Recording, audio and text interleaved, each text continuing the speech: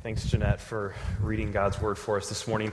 My name's Bill Gorman, and I serve as the campus pastor here at the Brookside campus, and it's so good to see each one of you here this morning. Again, like Jeanette said, especially if you're here for the first time, we're so glad that you came and that you're with us. We're just delighted to have you here and hope that you feel very warmly welcomed in this space. Before we spend a little time looking at this text this morning, I want to just pause and pray and ask for God's help in understanding His Word, and let's pause and do that now. Father in heaven, we're so thankful that you have given us this treasure, which is your Word, that you have not remained silent, but that you have spoken and that you continue to speak through your Word and by your Spirit. And so we ask that as we look at this passage together, that you would really open it to us, that we'd be able to understand how you're speaking to us in your word this morning. We ask this in Jesus' name and for his glory. Amen. Well, this morning I want to start off by doing something a little bit different. This is not how I usually start, but I want to have a little participation from all of you. Don't worry, this won't be hard. But I want to just do a little fill-in-the-blank exercise. And so I'm going to give us some phrases, and then I want you all to fill in the blank. I think these are all pretty easy. I think you'll be able to get them, so don't worry. But just want to kind of engage us here at the beginning with a little fill-in-the-blank, in case you were up late watching the Olympics last night. Just to have you here fully engaged at the beginning. So first one is this. So easy. Roses are red, violets are blue, right? Okay, actually, aren't violets violet? I don't know. Maybe they are blue. Another one, so fill in the blank. There are only two things certain in life, death and taxes, right? Okay, unfortunately, yes, both those are true. And then one last one here. Promises, fill in the blank. Promises are made to be broken. Isn't it sad? Promises are made to be broken. I mean, all of us know that, not just as a cliche, I think, this morning, right? We know that by experience. Promises are made to be broken. I think every one of us here this morning has experienced the pain of a broken promise or been on the side of having broken a promise to someone else. And yet, despite having experienced broken promises, we can't help but escape the fact that our lives are based on promises. Whether we like it or not, we just can't get away from them, right? And whether you consider yourself a Christian or not, or you're here because someone brought you, we know this is true in our lives, that we all bet our lives on promises in some sense, right? Promises anchor us. When you take a job, for instance, you're betting your life on a promise that your employer is going to have money each month to put into your bank account. I mean, there's a promise there. When you get married, you're betting your life on the promise that this one person is going to forsake all others and be devoted only to you in sickness and health, richer and poorer, right? And kids, you're here, you're banking implicit. You're banking on the promise that your parents are going to keep providing for you, keep giving you cereal in the morning, clothes on your back, right? And life makes us a lot of promises too, doesn't it? Money makes the promise of comfort, of fulfillment, of security. Sex makes a promise of intimacy, of pleasure, identity. Power makes promises of control and prestige, security. And in the ultimate sense, we're all banking on promises about the future that we don't know about, right? So promises about, does God exist or not? Is there really life after death, or does it just stop when our heart stops beating? So what promises are you betting your life on? When the storms of life come, when the weather of life starts beating down, what are you holding on to? He's stripped of everything else. What would you hold on to? If you lost your spouse or you lost your parents, if you lost your money or your health, sexual intimacy or power, what would you be left holding on to? What promise can you cling to that won't ever break, won't ever waver? Well, the author of the book of Hebrews, which we've been looking at for the past several weeks, shows us that God's promise in Jesus is the only one worth betting on. And Hebrews, this book that we've been studying, is actually a sermon. So it was written as a sermon, it got written down, it was passed around to the churches, and it was written to a group of struggling Christians who lived just a few decades after Jesus had died and risen from the dead. So when we read the New Testament, we're getting to read the lives of the very first Christians, not who had some big ideas about wanting to start a religion, but who had seen something happen. They had seen Jesus, this person they'd followed around for 3 years. They'd seen him raised from the dead, and now they're trying to figure out what in the world does that mean. And so what we have in the book of Hebrews is a letter to some of these first Christians. And they're struggling, they're wavering. And this sermon is meant to encourage them. And he's kind of building in the sermon to a place, and he's been talking about this idea of high priest. And when he noticed that people weren't paying attention, if you kind of read the book, you realize at a certain point he realizes no one's really paying attention to him anymore. And so he stops. And last week, if you were with us, you know he stopped and he gave them a stark warning. He warned them that they may be in danger of falling away. Some of them were faking it and they didn't even know it. And this week continues that idea, but instead of focusing on our role, he focuses on God's role in our rescue. And he encourages them and us that God's promise of rescue is sure. It's the only one worth holding on to. It's the only promise that won't ever be broken. So there's no better promise than Jesus. There's no better promise than Jesus. And as we look at these verses in Hebrews chapter 6 this morning, we're going to see the foundation of that promise. We're going to see the difficulty of that promise. And then lastly, we'll see the hope of the promise. So the foundation of the promise, the difficulty of it, and then lastly, the hope that comes with that promise. So the foundation of the promise, this is what we see first. And we see it in verses 13 through 18. If you have a Bible with you or grab one of the ones in the pew, I'd love to show you this in the Bible. Also, I love the smartphone app, YouVersion. If you just go to the App Store on your phone, you can download a Bible right there as well. But find Hebrews chapter 6. And if you're using one of the pew Bibles, like Jeanette said, it's page 1004. And listen to what the author says here. I know Jeanette just read it for us, but I want to highlight again some of these first few verses. God is the foundation of this promise. It says, "For when God made a promise," verse 13, "to Abraham, since he had no one greater by whom to swear, he swore by himself, saying, 'Surely I will bless you,'" Abraham he's talking to, "'and multiply you.' And thus Abraham, having patiently waited, obtained the promise. For people swear by something greater than themselves, and in all their disputes, an oath is final for confirmation." It's a little odd. We'll talk about that in a moment. What does that mean? "So when God desired to show more convincingly to the heirs of the promise," that's you and me, "the unchangeable character of his purpose, he guaranteed it with an oath, so that by two unchangeable things, in which it is impossible for God to lie, we have fled for refuge, might have a strong encouragement to hold fast to the hope set before us." Now, there's a lot there in those verses. That's a really compact, lot going on. But the main thing to know here is that the foundation of the promise is God. But you probably knew that all right. It's probably a big surprise we're talking about God. I mean, this is church after all, that we're talking about him. But the promise is only as good as the one who makes it, right? A promise is only as good as the person making the promise. And so what does the author tell us about this God who makes promises? Well, the first thing we see about God is that he actually makes promises in the first place. I know we've been saying God makes promises, but have you actually stopped to think about how incredible that is? That the God that is the God of the Bible actually makes promises to us. I mean, right, God actually puts himself, in a sense, in obligation, in debt to us. Because if you make a promise to someone, if I make a promise, we're going to let's have coffee next Tuesday. Now I'm obligated to you. I've promised to be there at 2 o'clock next Tuesday to have coffee with you. I'm now obligated. I'm in your debt. I've placed an obligation. Before I didn't owe you anything. Now I owe you my time and and a cup of coffee. When we make a promise to someone, we put ourselves in obligation to them. God does that to us.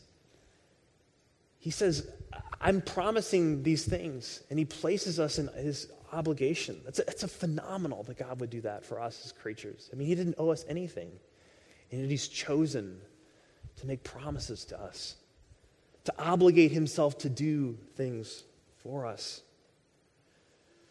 It's amazing.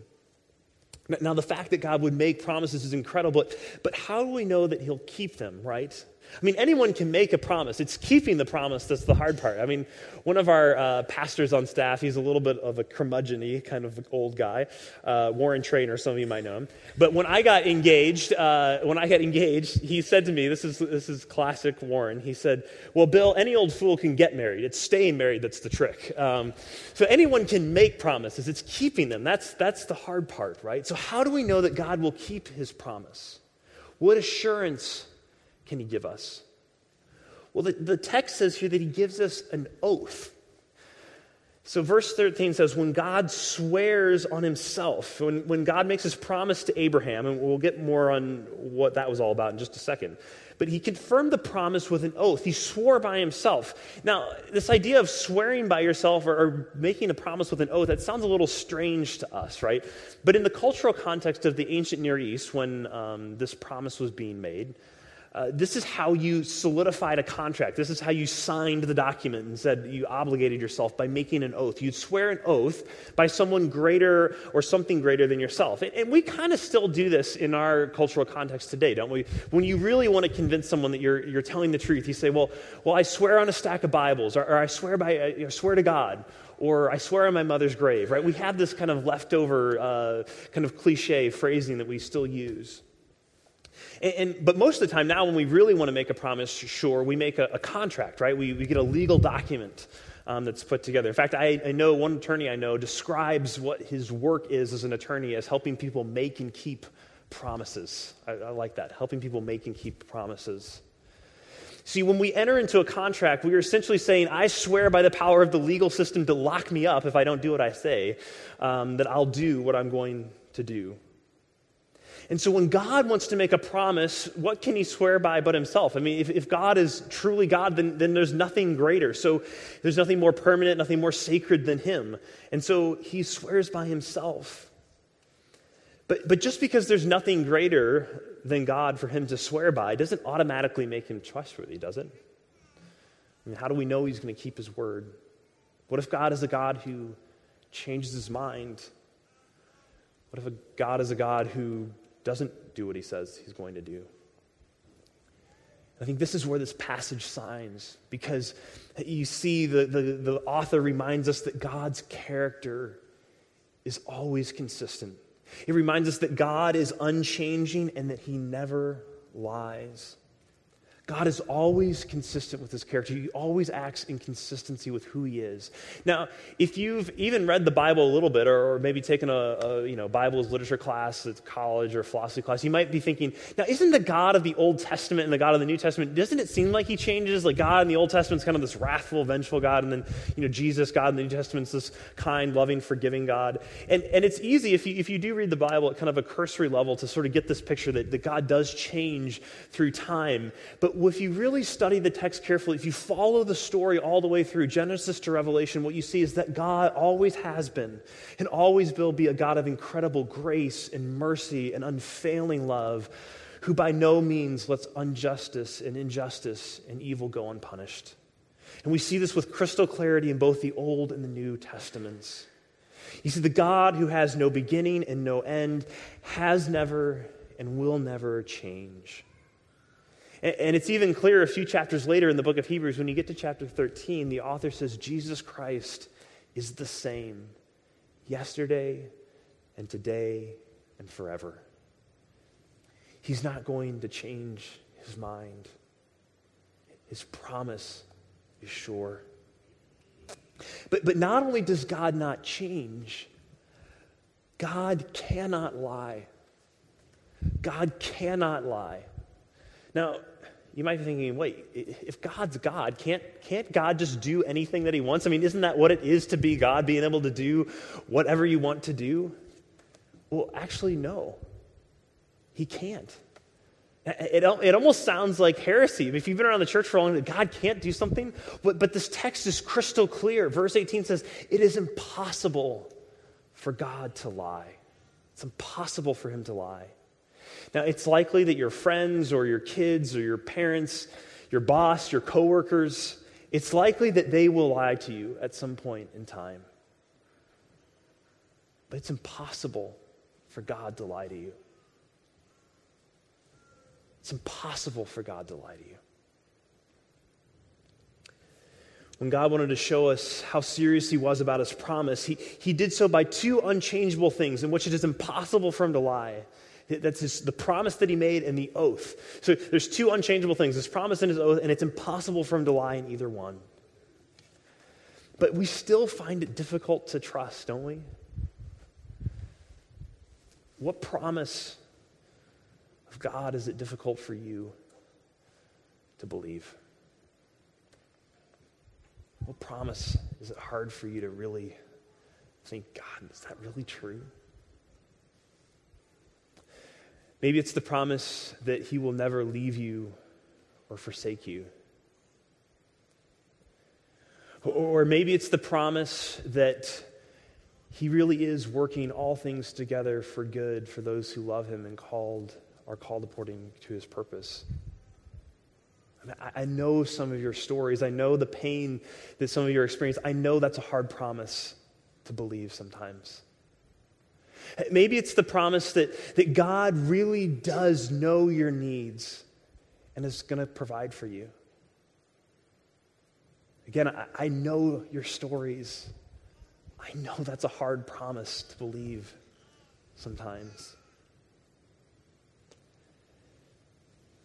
But the rub is that when we don't trust God, it's not as though we sort of end up not trusting anything. We just transfer that trust, that belief to something else. So when we're not trusting God for these things, that we're just trusting something else. We're trusting ourselves, or we're trusting our money, or we're trusting power, or we're trusting our spouse or our job. But here's the thing. The Apostle Paul, writing in 2 Corinthians, he's writing a letter to another one of these early churches that's just trying to figure it out. What does it mean to follow Jesus? He writes to them these words. I think this is such great comfort to us. He says, "For all the promises of God find their yes in Jesus." All of the promises of God find their yes in Jesus. There's no better promise than him. All of the stunning promises of the Old and New Testament are for you in the person of Jesus. They all find their ultimate resolution in him. But sometimes we don't see it, do we? Right? Sometimes we're in the midst of this stuff and it seems hard and we don't see it. It seems like God has lied. It seems like he's changed his mind. And that brings us to our next point, the difficulty of the promise. And this is where the example of Abraham comes in. Abraham shows up here kind of in the middle of this passage. And Abraham, all throughout the Bible, and particularly in the book of Hebrews, is held up as kind of this prime example of what it means to trust God, to have faith in God, to trust in God's promise. But this doesn't mean that his life was without difficulty. Actually, far from it. If you know any of the story of Abraham, you know that God, when he first met Abraham, when God first promised Abraham, Abraham was 75 years old. So he's a pretty old guy. His wife also is pretty old. They have no kids, and God promises him a son. In fact, he promises not just a son, but that Abraham is going to be the father of many. So how long did Abraham wait for God to come through? 25 years pass from the time that God makes the promise to the time that they have a son. And it's just one son. It's not multitudes. It's just one. I think sometimes when we're reading through the Old Testament, we just turn pages pretty quickly and realize there's decades passing sometimes between one thing that happens. It's just a turn of a page for us, but it's decades, 25 years, and one son.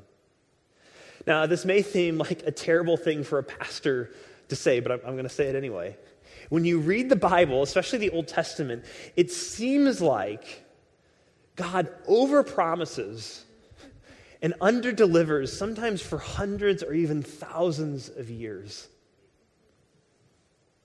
And maybe you feel like that in your life right now.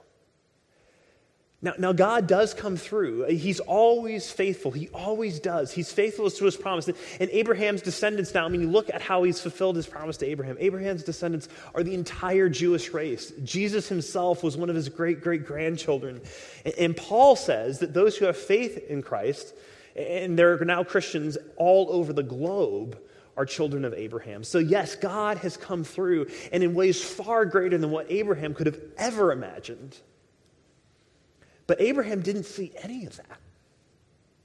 He got one son after 25 years of waiting.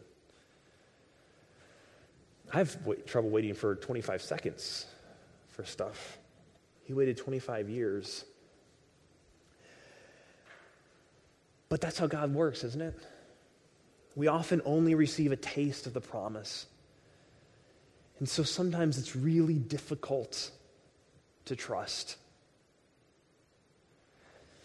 A few chapters later, the preacher of the book of Hebrews returns to Abraham, and he says this. He says that these all died in faith, not having received the things promised, but having seen them and greeted them from afar. Still, Abraham never gave up waiting. But again, Abraham was far from perfect. Again, if you haven't read Abraham's story, I'd encourage you to go back to Genesis, is kind of the middle of the book, and just read some of his story. And this guy is not perfect, far from it. He lies about his wife being his sister twice, actually, in order to save his own skin. And then, when God hasn't fulfilled the promise to give him a son, he actually gets his servant pregnant, and you thought your marriage had issues. You're probably not dealing with any of that stuff. Abraham is far from perfect. And yet, he's held up at this example of believing God's promise. And in fact, the specific story that's being referenced here in Hebrews chapter 6 takes place in Genesis 22. And it's this crazy story in the Old Testament when God actually asks Abraham to take this one son that he's given him, Isaac, and actually sacrifice him. It's crazy that God would ask him to do that. And it's actually even crazier when you think about it. Now, even having a daughter, I'm just blown away. Abraham's actually willing to go through with it. And he puts God's promise on the altar, his son, his only son. And he had such faith that God would fulfill his promise that he knew that even if he killed Isaac, God could raise him from the dead. But God stops the whole thing. Abraham passes the test. You see, God's promises always require patience. They always require patience. Really, all promises require patience, don't they? If the thing that was being promised was right there, you wouldn't need the promise. It would just be there. Promises require patience. The trouble is that we're not very good at waiting. We've been conditioned in a world of fast food, of Amazon Prime 2-day shipping, of Amazon Instant Video. I don't wait for anything. I don't even drive to the video store. If I want to watch a movie, it's like I rent it on Amazon and it's there like that. We don't wait for anything anymore. And there's some great things about that. But we're just not people who are conditioned to wait for stuff. We assume that anything worth having must be had at once. I get frustrated with the 2-day shipping sometimes. I want it now. And some of you have been waiting for what seems like a really long time. But what are you going to hold on to? You see, God's timing is rarely ours. And a lot of times we don't understand what in the world he's doing. And you may never understand. God doesn't always tell us all of our story. We don't always know what he's up to. But the question is what else? Who else are you going to hold on to? You see, in our mindset, suffering seems so antithetical to the promises of God, doesn't it? But if you walk with Jesus long enough, he's going to ask you to do something or to face something that seems so hard, something that seems so unbearable, so impossible. And the question is what are you going to hold on to in those moments? One of my favorite pictures of trust actually comes in one of C.S. Lewis's Chronicles of Narnia books, the Silver Chair. If you're not familiar with the Chronicles of Narnia, it's a fantasy series for children, adults as well, similar to like the Hobbit or Harry Potter. And Aslan, the great lion king of Narnia, he's sort of the Christ figure in the story, not unlike a Dumbledore or a Gandalf. And in the book, The Silver Chair, the children are on this quest to find a lost prince. And Aslan told them how, and he gave them 4 signs that they must remember and obey. And at this point in the story, they've all gotten through the first 3 signs when they stumble on a young knight. And the knight tells him, he says, I'm under this enchantment, and for 1 hour every day I lose myself and I turn vicious, and if I'm not tied up, I will destroy you. And so he makes the children promise that no matter what he says, they will not untie him. And so the hour comes, and the knight is now changed, and he swears now in his changed state that he's good. And it's the other him, the other 23 hours a day that's evil, that's under the enchantment. That this one is the really sane one who needs to be released. And he begs the children, untie me, let me go. And so now they're conflicted. Which one is telling the truth? But there's no way they're going to untie him. Until suddenly the young man shouts, in the name of Aslan, set me free. That was the 4th sign. Aslan basically said, the first one who says, do something in my name, trust that person. And so now they're really conflicted. How could Aslan know about this man who's quite possibly a monster? Is he really trustworthy? We could be devoured. And so they start arguing together and they say, oh, if I only knew, said Jill. And then one of the other characters says, I think we do know, said Puddleglum. Do you think everything will come out right if we untie him? Well, I don't know about that, said Puddleglum. You see, Aslan didn't tell us what would happen. He only told us what to do. That fellow might be the death of us once he's up, but that doesn't let us off trusting Aslan.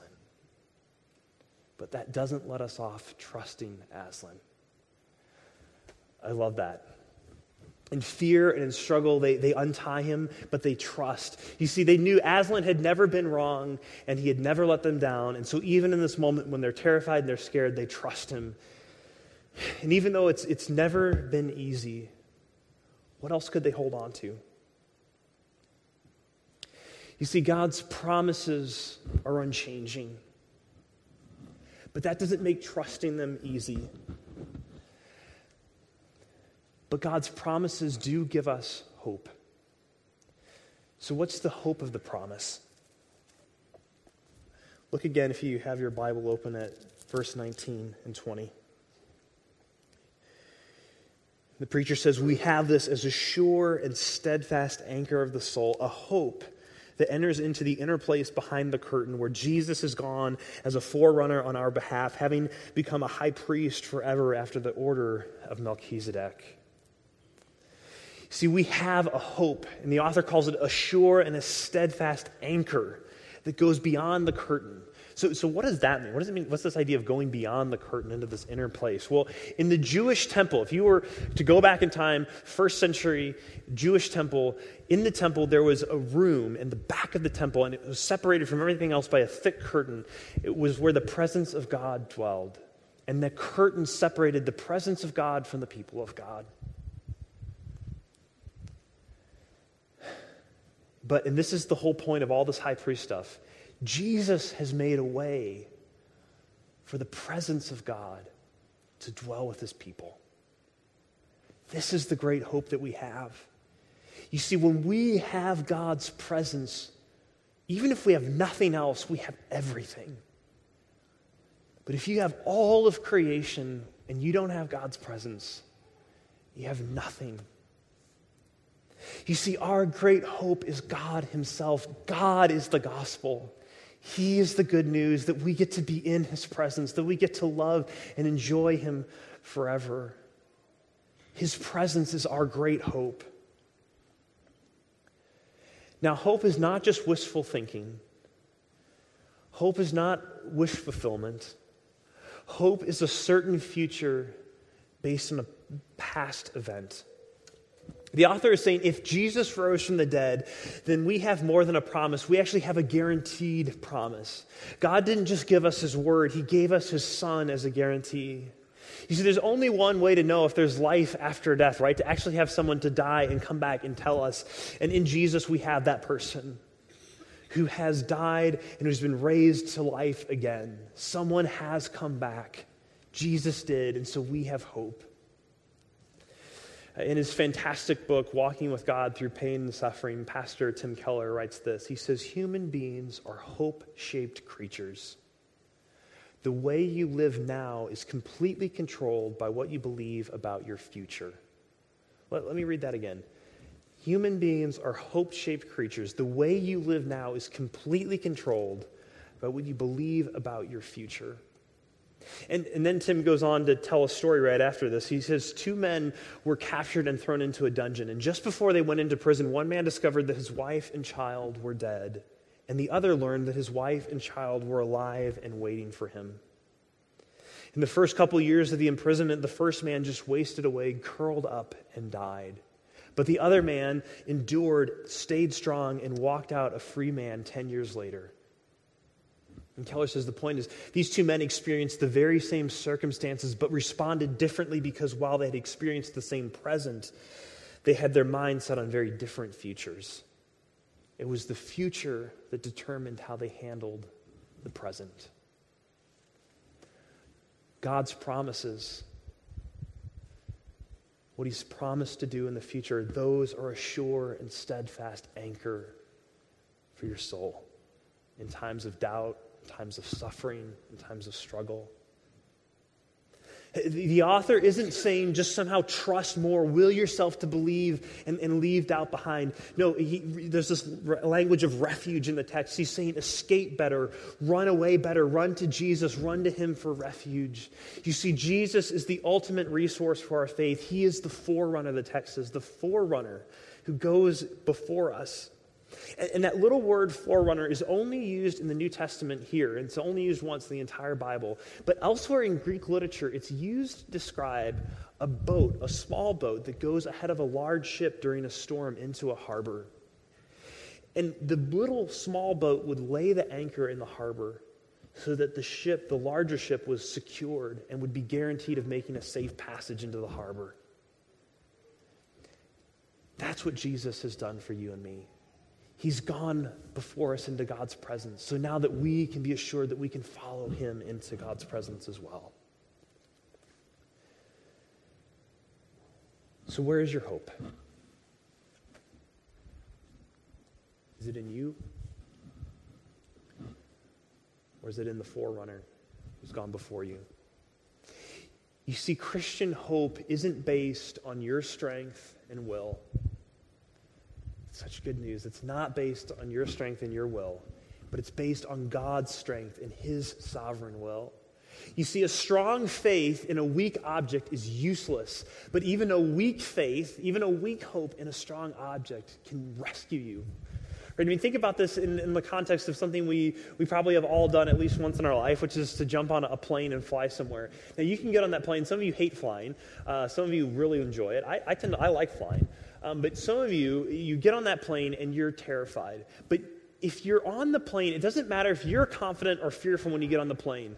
Your level of confidence or fear does not affect the safety of your flight. It's all about the skill of the crew and the maintenance team on that plane. You can have all the confidence in the world, but if your pilot's terrible, it's not going to do you any good. You can get on that plane and be utterly terrified, but if you've got a good pilot, you're going to be just fine. See, it's the strength of the object of your faith that makes all the difference. Some of you may be thinking, I just don't have it. My faith, my hope is so weak. It's okay if it's in the right object.